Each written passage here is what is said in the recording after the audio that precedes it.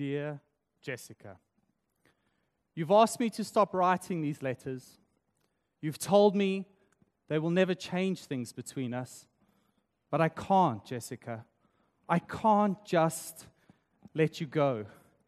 Even Darth Vader, an evil Sith Lord, couldn't leave his son to die at the end of Return of the Jedi.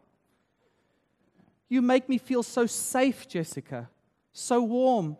I want to curl up next to you, like Luke Skywalker curled up next to his spaceship to protect himself from the sub-zero temperatures of the Hoth, where the Rebel Alliance was hiding from the Galactic Empire.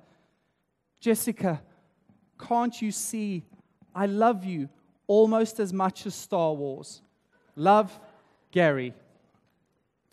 So if you're new to Watermark and you've just heard that, you might be asking yourself, what is that all about? What does it have to do with a sermon? And where am I? Am I in church or am I in a Star Wars premiere? So for those of you who don't know me, my name is Graham. I'm one of the elders here at Watermark. And today we begin studying a letter called Titus. Now, whenever you get a letter is kind of written between two parties. One party sends it to another.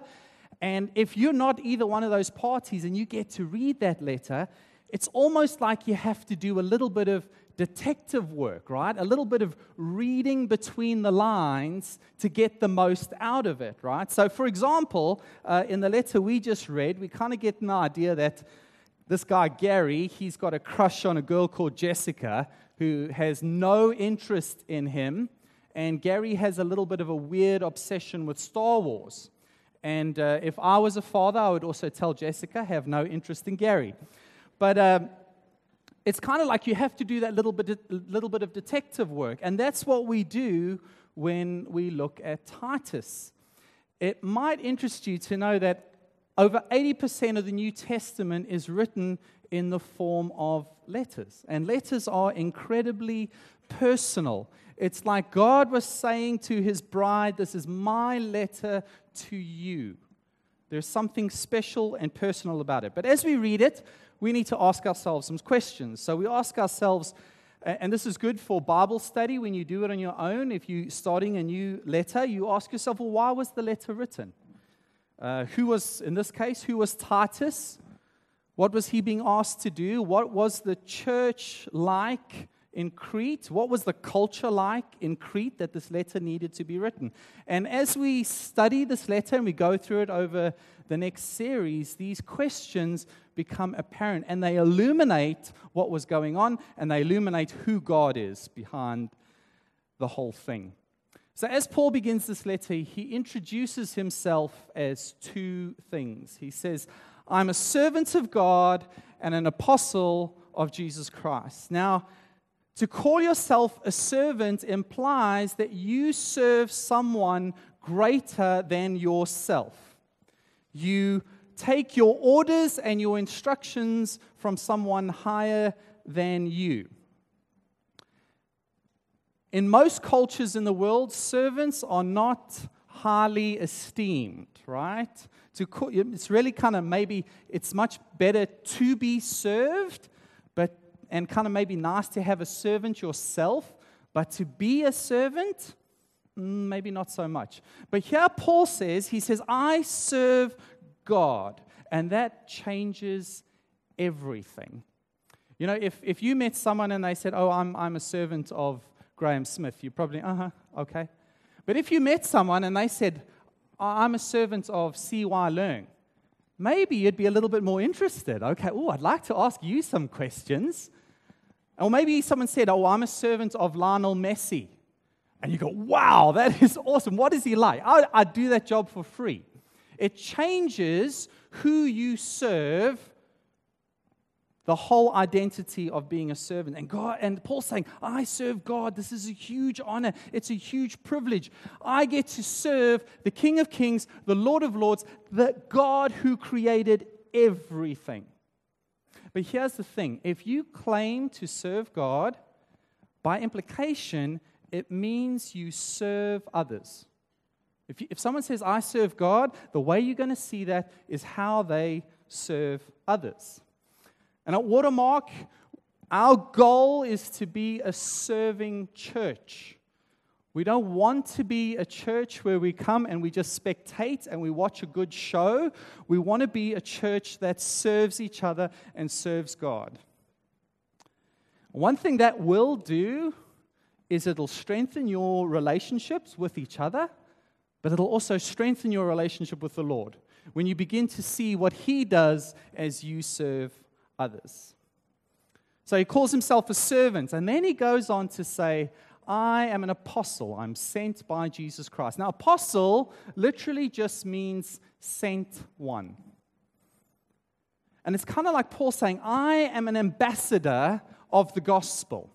So in society, if a servant is at the lowest end of society, an ambassador is at the highest end of society. And here you get a picture of a Christian's concern for the whole of society. We care about the servants and we care about the ambassadors. From the highest to the lowest, from the great to the small, from the rich to the poor, a Christian has a concern for the whole of society. You know, I kind of love being in a church because I find all kind of social distinctions vanish, right? I mean, I have a privilege. I kind of elevated today and I kind of look down and I'm just looking at you. Actually, we're quite a strange bunch. You know, the Lord calls us a peculiar people. I get to see it, right? So, I mean, we have, sitting here today, we have lawyers, bankers, teachers, servants, doctors. I mean, we even have Australians sitting here. But the reason that is possible is because we are one in Christ. We all serve the same God, and we're all ambassadors of the same gospel. Do you realize that when you walk into your home, your school, your university, your place of work, you are an ambassador for the gospel? You represent the gospel. The Bible calls us a living letter to be read by all. And he tells Titus, I've got this mission, Titus. This is what I'm here for, Titus. I'm here to further the faith of God's elect. Now, faith is not a once-off thing, right? So most people, when you ask them, do you have faith? They meant, 20 years ago, I believed in Jesus. That's where I put my faith. But faith, it grows, it matures, it's active. Right? So the more you know and the more you trust Jesus, the more your faith grows, right? And faith is being sure of what is unseen. But the more you trust Him, the more you grow, the more you exercise your faith, the more you become sure about what is unseen. And Paul's saying, Titus, I'm here to move God's people on. I don't want them to just stand there and rest in the faith they had when they first believed in Jesus. I want to take them on. And you know, as I was preparing for this is the verse that got me. Because I got to thinking about myself. And I thought, when is the last time that I exercise my faith, that I trust my faith, that kind of I put myself in a situation where I said, God, if you do not come through for me, I'm going to fall flat in my face. And I have to be honest with you, it was a lot longer ago than I would have liked. But here's a question for you. When is the last time you stretched your faith?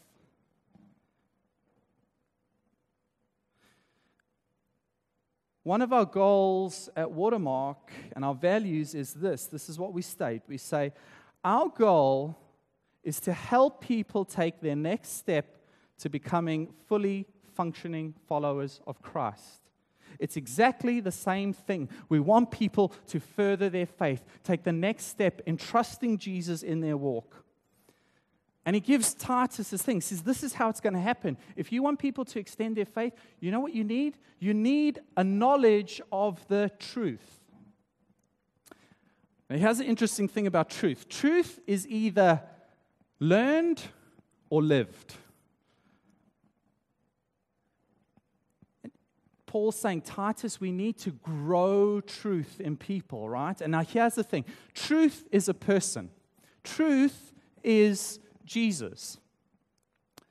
And Jesus spoke and taught absolute truth. Now, we live in a society, and it's around the world, that people do not like absolute truth, right? It's a relative truth, right? What's true for you is true for you. If you want to believe that's red when it's really blue, that's fine for you. But this is the thing. When you start to embrace relative truth, it leads to confusion, right? It's true for you. It might be true. I don't know if it's true for me. It could be true for me. I don't know if it's true. We're all confused. But Jesus comes and he teaches absolute truth. And there is a desperate cry in this city for absolute truth. My challenge to you this week, read the newspaper, read the South China Morning Post, and you will see again and again there is confusion about what is right and what is wrong. There is a desperate cry for absolute truth. Do you know what the most offensive thing Jesus ever said was? And if you think Jesus never said anything offensive, he was always kind of mellow, this nice, tame guy, you have not read the Gospels, because he said some pretty offensive things to people. But this was the most offensive thing he said. He said, I am the way, the truth, the life. Now, if Jesus had said, I am a way, a truth, a life, no problem. Hey, Jesus, join the pantheon of all the other religions. We'll just put you in there and you can kind of pick and choose, maybe a pick and mix. That's fine. But Jesus came along and he said, I am the way. I'm exclusive. I'm unique. But here's the thing, right? Absolute truth. Rather than leading to confusion of relative truth, absolute truth leads to confidence and to being sure. The Bible speaks of standing firm, right? And when you stand firm, your knowledge of truth has grown. Your faith is beginning to be exercised. Something will happen in your life called godliness. Because the more truth we know, the more it affects the way we live.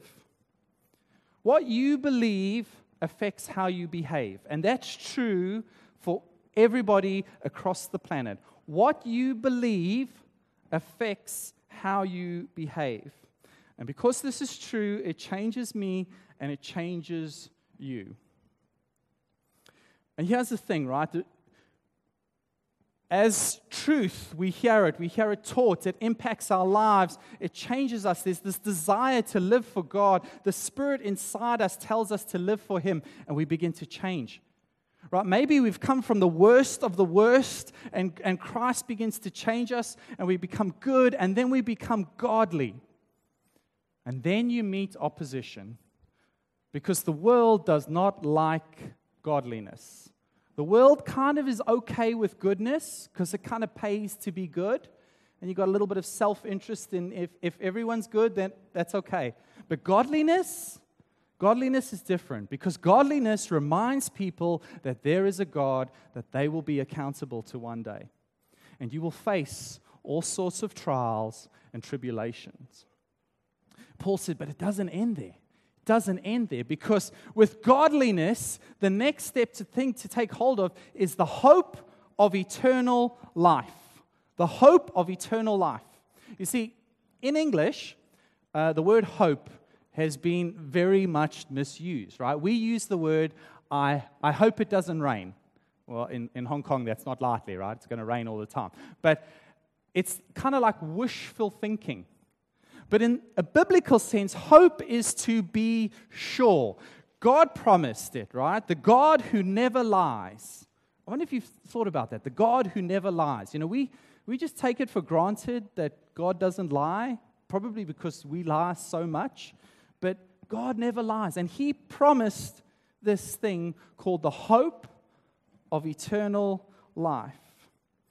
So I've got something here, which I dropped down there. Okay. So I want you for a second to imagine that this rope represents your existence as a believer. And I want you to imagine it just goes on and on and on. It never ends. It kind of goes out the stage, down the road, through Hong Kong, through Pok Fulam, and on and on and on. It never ends. That's your existence as a believer. But this little black bit right here, this represents your time here and now in this life. If we do not have a perspective of faith and hope and truth, our focus becomes this little black bit right here. And we kind of view this is all of it, it's all what it's about. And maybe this little part, I get to there and I'm going to go to university, I'm going to work really hard, get a good degree, then maybe marry, have some kids, and then I really have to work hard, got to save for education, retirement, and then I'm going to get to about this little bit here. And I'm going to retire, and I'm really going to enjoy this little bit here. That's what our life becomes. I've thought that way, right? Just a little thing. Paul's saying, get a perspective. The hope of eternal life. I can say this with all surety. The best possible day that you experience in this little black bit, the best possible day will not compare to all of that. Because in all of that, we get to see Jesus face to face. There will be no tears. There will be no war. There will be no disease. There will be no bad bosses. There will be no worry. Guys, I know we're in church, but we are allowed to get a little bit excited. That's pretty awesome stuff, right? What we have to look forward to. So someone can shout hallelujah. That's pretty good, right? But that's amazing, right? So Paul's saying, get this view. Get this view. Whatever we face in this life, whatever struggles we endure, we can overcome because of the hope that we have. This hope puts this into perspective. This hope of eternal life puts this little life into perspective. That's what Paul's saying. One of the key words you're going to come across again and again in the book of Titus is the word Savior. God is our Savior. It's all God's idea, right? He planned it and He sent His Son. And if we kind of look back, Paul has just given us in a few verses, he's given us the gospel. He says, through faith, you will be free from the penalty of sin. Through truth, you will be free from the power of sin. And through hope, one day we will be free from the presence of sin. He's given us the gospel, the great hope. And he says, Titus, this is my mission. This is what I'm here for. This is why I exist. But there's a beautiful little thing, right? That little detective work as you read the letter, there's this lovely little phrase that says, my true son in common faith. Not only does the gospel change the way we live, but it changes the way we relate. My true son. Because we both know Jesus, it's kind of like we have been brought together in this family. It's not a pretend thing. It's as if you really are my father, and it's as if you really are my son. This past summer holiday, my family and I, we were very privileged and blessed to be able to go back to the promised land, South Africa. And in the promised land, we got to spend time with my family. And we loved it, right? It was great having grandparents around for the kids. And my family have known me my whole life. I hope so. But they have. And it was really good. But my family are not believers yet. I hope they will be, right? We're praying for them. But they're not believers. And there's just something missing.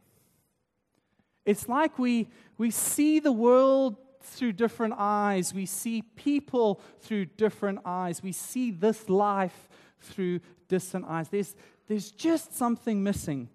And, I can come back to Hong Kong and I can meet someone who I've known for 2 months. But because we share this common faith, this common thing, hey, we have the same dad. We are brothers. It's something different, right? There's a depth there that comes with knowing Jesus, is how we relate to one another. You know, at Watermark, we constantly emphasize and stress this word, community. But it's the exact same thing. It's family, right? It's what we want to create. It's God's idea. And yes, family gets messy. We offend each other, we disappoint each other, but through it all, we keep loving each other and we stay close together. That's Paul saying, right? Beautiful. The gospel does this for us. So Titus was pretty special to Paul. And Titus was someone Paul could trust with a difficult situation. He was kind of like Paul's troubleshooter. Titus, I got a problem in the church over there. Do you mind going sorting that out? And Titus was kind of this guy who's very, very good at taking the lead, right? He did it. And so it's kind of great to have these kind of people in your life. So here's a question. If you needed help with a difficult situation, who would you call? Think about that. You had help. If you needed help with a difficult situation, who's the first person you call? That is your Titus. Okay? So we're doing a little bit of digging here, and we kind of read between the lines, and we get the sense that Paul gave Titus the specific mission. He said, Titus, I want you to appoint elders. And we kind of see a little bit more that Titus was in a place called Crete. Right, so when you think of Crete today, you probably think of an amazing holiday and beautiful beaches. So it's kind of like if I said, you know, like kind of if you say a place, how it brings to mind the place and the people. So example, if I said Singapore, right, you'd be thinking, wow, okay, it's hot all the time, amazing crab curry. People say la, a lot la, okay la, can, not la.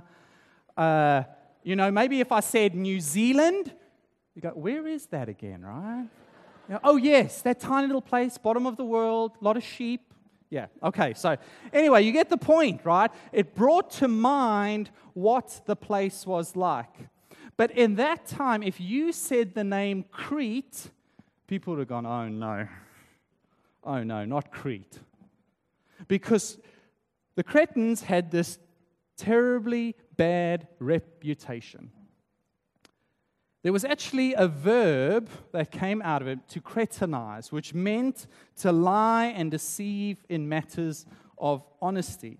And even one of their own philosophers from their own people, he's looking out at his people and he says this. He goes, Cretans are always liars, evil brutes, lazy gluttons.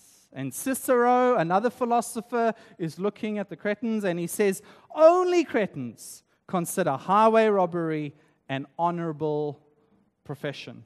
So these people were dishonest, lazy, indulgent, and they didn't care how they got their money, as long as they got their money, right? The more you deceived, the more money you got, the better you were. So can you imagine trying to start a church in that situation, right? So people who had been liars, cheats, deceivers were coming into the church, and that created all sorts of problems, right? And the Lord's people were surrounded by this culture, and it brought with it lots of pressure and temptation. The same as us, right? We live with the pressure of the culture around us. And Paul says, what you're going to need to overcome is you're going to need men of certain qualities to love and lead the church. And kind of reading between the lines, you get the picture that the qualities needed, we're going to read about them now, are the exact opposite to the qualities that were lived out in the culture. So, I want to say 2 quick things about eldership. Okay, just a little side note here. 2 quick things about eldership. 1, eldership is pluralistic. It says appoint elders. Okay, it's not one elder, it's pluralistic elders in a church. Now, there is a very good reason for that. If you have one elder, whether we like it or not, we all have strengths and weaknesses. But if you just have one person, the church will then pick up the strengths and weaknesses of that person. They'll pick up the traditions of that person. They will pick up the bias of that person. But if you have a pluralistic eldership, you protect against all those things. You iron out the weaknesses. One, you have more people to care for the flock. But you have collective wisdom as well, and you protect against bias. But the most important thing is if you have pluralistic eldership, the attention is exactly where it should be. The attention is on Jesus Christ, the Son of God. Because if it's one man, our tendency is to focus on one person. Pluralistic eldership points to Jesus. And that's why at Watermark we practice pluralistic eldership. Second point, with elders, they were appointed. Okay, they're not voted in. It's not the nicest or the most popular person that gets it, but it's someone who displays certain qualities, and those qualities are recognized by all. Now that takes time, right? When Paul planted a church, he didn't plant a church, have new converts, appoint elders.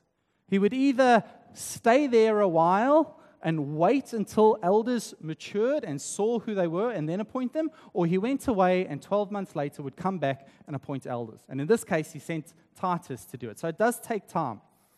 At Watermark, what we like to do is we look at people, we see those qualities coming out, we see people serving as elders in what they do and who they are, and then we invite them on to an eldership training time where we spend time in the Word, we spend time looking at the expectations of an elder, the pressures of an elder, and then we invite them into the elders' meeting, right? Bring them into how we study God's Word together, how we pray for each other, how we pray for the church. And if that time is right and we've prayerfully considered, we then present the prospective elders to the church. And then the church has an opportunity to see whether those qualities are true about that person and have an opportunity to respond. And if that's right, then we appoint the elders. So it takes time. And at the process, we're in that process at the moment at Watermark. So here are the qualities of an elder. Okay, I've called them the 3 Ds of eldership. Okay, so if you're taking note, the 3 Ds of eldership. His domestic qualities, what is he like at home and with his family? His diplomatic qualities, what is he like with other people?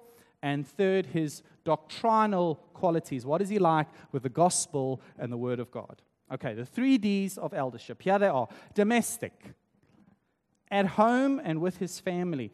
If you really want to get to know what someone's like, spend time with them when they're with their family, right? Not on a nice service on a Sunday where everyone's putting their best foot forward, but spend time with them when they're with their family.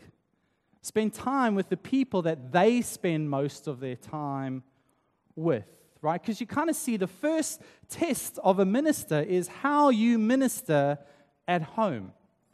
How do you love and lead at home will determine how you will love and lead within the church. It says here, he is to be faithful to his wife. Now that means he is a one-woman man, right? He doesn't mess around with other women. He doesn't flirt with other women. He makes his wife feel loved and secure and like a princess. Okay, good. Wives, I hope you're nudging your husbands in the ribs, right? That's what I'm seeing up here.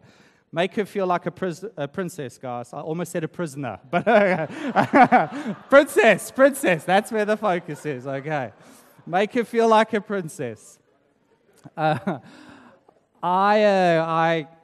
Years ago, I went to a Christian conference, right? And we had one of the, the celebrity preachers coming and talking. And anyway, after he had just spoken, I went to my pastor and I said, "What do you think of Mr. X?" And this is what he said. He said, "I'll tell you when I've met his wife." And I didn't understand that. What? What does his wife have to do with it, right? But actually, it was a very profound thing. You really want to see what someone's like?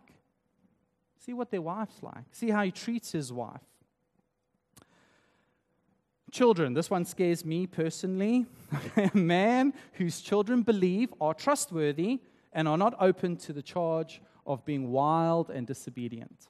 Okay, it cannot mean that you force your faith onto your children.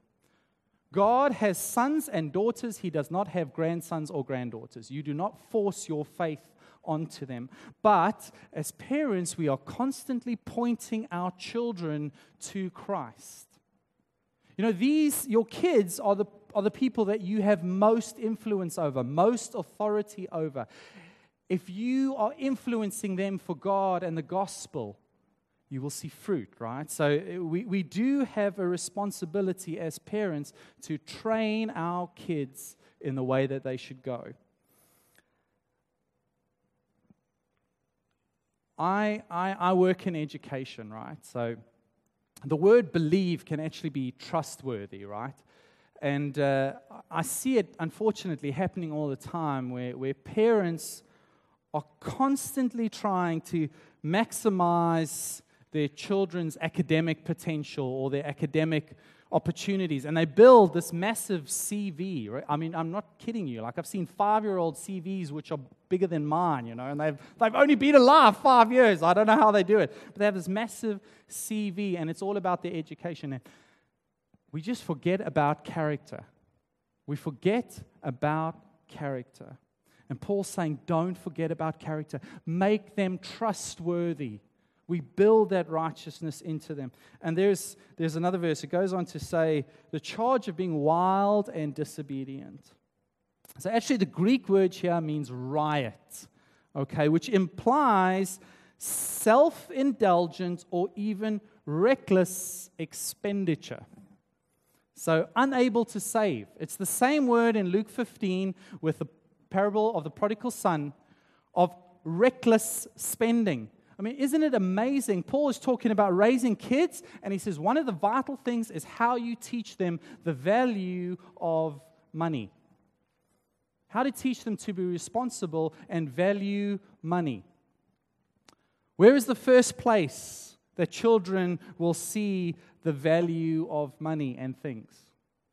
They'll see it in their parents. Little kids will watch their parents to see whether they are generous, whether they're tight-fisted, whether they're responsible with what they earn, whether they're transparent with their money. And then as your kids grow a little bit older, parents begin to entrust money to the kids, to let them experience the value of it. I have a friend in Singapore. He's a pastor in Singapore called Simon Murphy. And Simon and I know each other because we went to church together in South Africa.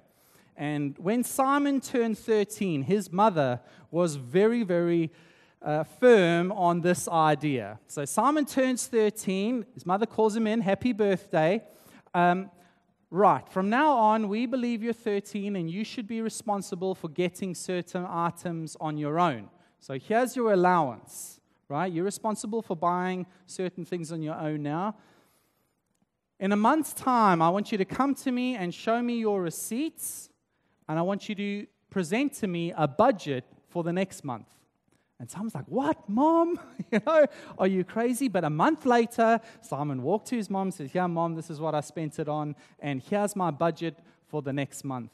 And she looked at it and she said, oh, very nice, Simon, here's your allowance for the next month.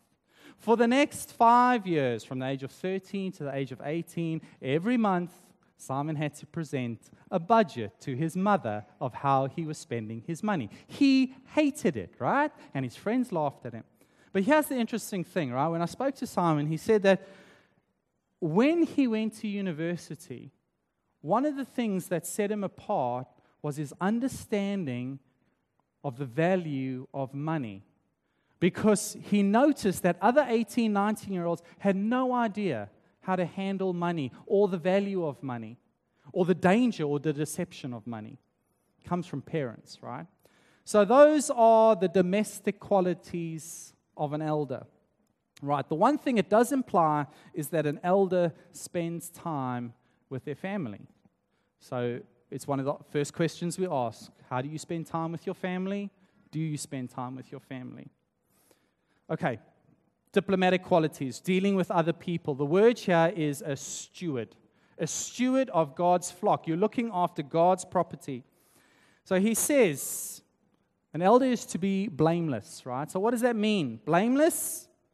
And he kind of gives this list. It's a little bit of a negative list. And he says this. He says they're to be blameless, not overbearing, not controlling, not quick-tempered. You don't get angry easy. Not given to drunkenness. Doesn't mean an elder doesn't drink, but it does mean they don't get drunk. They're not violent with their fists, with their words, with the way they speak or the way they act. Not pursuing dishonest gain, right? The culture around them said, get money any way you want. An elder is to not pursue dishonest gain. So if you see any of those things, probably not the person you want leading the church. It says, rather, an elder must be hospitable, care for people, open your home to people. One who loves what is good. Isn't it nice to be around people who love what is good? You know, like, it's good. It's really, you can tell a difference. You're around someone who's good, it kind of affects you as well. Self-controlled, upright, holy, and disciplined. Look for those qualities. Doctrine. It says he must hold firmly to the trustworthy message. The gospel is to be his rock. He doesn't add to it. He doesn't change it. He doesn't try to improve on it. He takes the message of the gospel and he's faithful to it. And if that is true, it leads to sound doctrine. And when you have sound doctrine, you can encourage others by it. Now, encourage literally means to put courage into you. Encourage is to put courage into you. And that's what sound doctrine will do. It will give you courage. But here's the other side, right? And this is the side I don't like so much. It says, refute those who oppose it. Okay, I would personally, and I'm sure everyone else that preaches at Watermark, I'd love to just preach on what is true and what is just, and ignore what is destructive, right? But to truly love the church and to truly care for people, we sometimes need to warn and correct and refute false thinking, right? Because from the early church to now, people will always come in and they try to change the gospel. They try to make it better, right? We all get to heaven, live any way you want. Or they kind of come up with this, here's a whole list of man-made rules that you need to follow. That needs to be refuted, right? That is not the gospel. And it takes courage to be able to do that kind of thing. So I want you to notice that all of this that we've spoken about has to do with character, has to do with God's work within your heart. It is not about your intellect. It is not about your status in life. It's certainly not about how you look, but it is about your character, what God has done in your heart. So the most important question we could ask at this point is, why do we need elders? Can't we just all kind of lead together? In that culture of Crete, there were bad leaders, and their whole intention and aim was to exploit and use people and the church for their own gain, right? Maybe it was financial, they wanted money, or they wanted a little bit of attention, but that's what they wanted, right? And that kind of leadership destroys homes, it divides homes, it's terrible, right? So the cure for bad leaders is not no leaders, it's good leaders. Leaders who will love, protect, and encourage. The readers we have leaders is that we follow, right? We become like Christ who's leading us. So that we can all become a church who shows what our lives look like when we follow Jesus. So that we can all become a church whose marriages show what it's like as Jesus loved his church Our marriages model that. So that we can all become a church that love, protect, and train our children. Which shows how Christ loves, protects, and trains us as His children. And finally, so that we can all become a church that proclaim and protect the gospel. This is our most treasured possession, the gospel.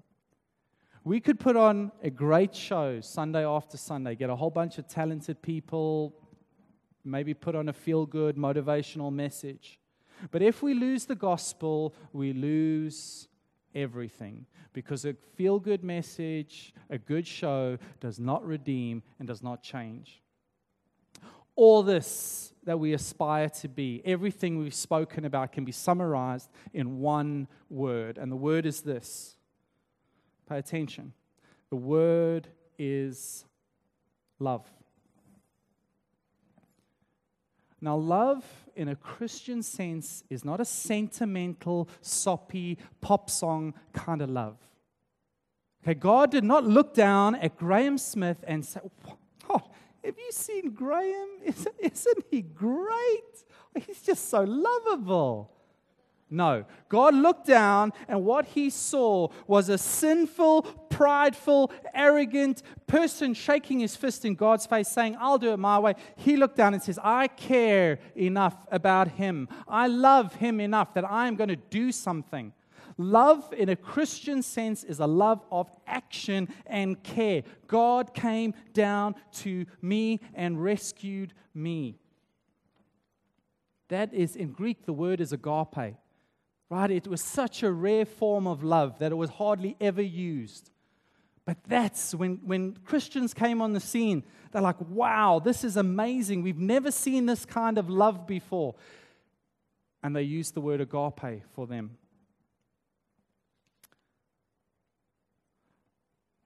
A love like this is infectious, right? It affects us, our relationships. It changes us to want to be servants of each other and of God. And it reminds us that we are ambassadors of this wonderful good news, the gospel. And Jesus said this. He said, "You know how people are going to know that you belong to me, that you are my disciples? You know what's the one thing that people are going to see and they're going to say, 'Wow, look at that,' is that they love one another." And the word is agape one another. They care for, they see a need, they act. It's not about giving each other a hug, okay? It's about seeing a need, acting, and caring, a genuine love for each other. So in this world where we have selfish, corrupt leaders, we have relevant truth, we have broken families, Jesus steps in and He redeems. He brings us out of that and He puts us in a family where we will be loved and cared for. And then He goes on redeeming, and He's still redeeming today in my heart and in our hearts. This is what He calls an unending, unfailing love. My hope, right, besides the hope of eternal life, my hope is that we hear this and we open the door to God and we say, "God, come in, change my heart. Let me experience that agape kind of care that you have. Let me see it and let me live it out for others." So as we go this week, can I ask you to stand? I'm going to pray for us.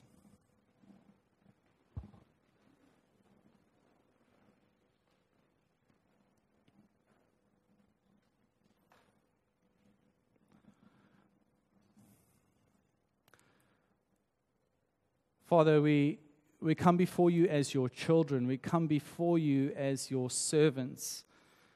We come before you crying, "Abba, Father." Lord, we thank you for the gospel, what it does in our lives, how it gives us faith, how it teaches us truth, how it leads us to godliness. And Lord, we thank you for the hope of eternal life. Lord, I pray, open my heart to what you have for me. Help me to trust you. Help me to let you in, Lord, and just deal with the things that I need to deal with. Lord, I pray, remind all of us this morning of your redemption, the redemption story that you had for us at the beginning. And Lord, also the fact that you go on redeeming each and every one of us every day. Lord, all we can do as your people is to say thank you. I pray, help us this week to really live out the gospel in this church. Let us be a family, a community that loves each other with a love of action and care. Father, we're so grateful. We just say thank you to you, and we stand in awe of you. Amen.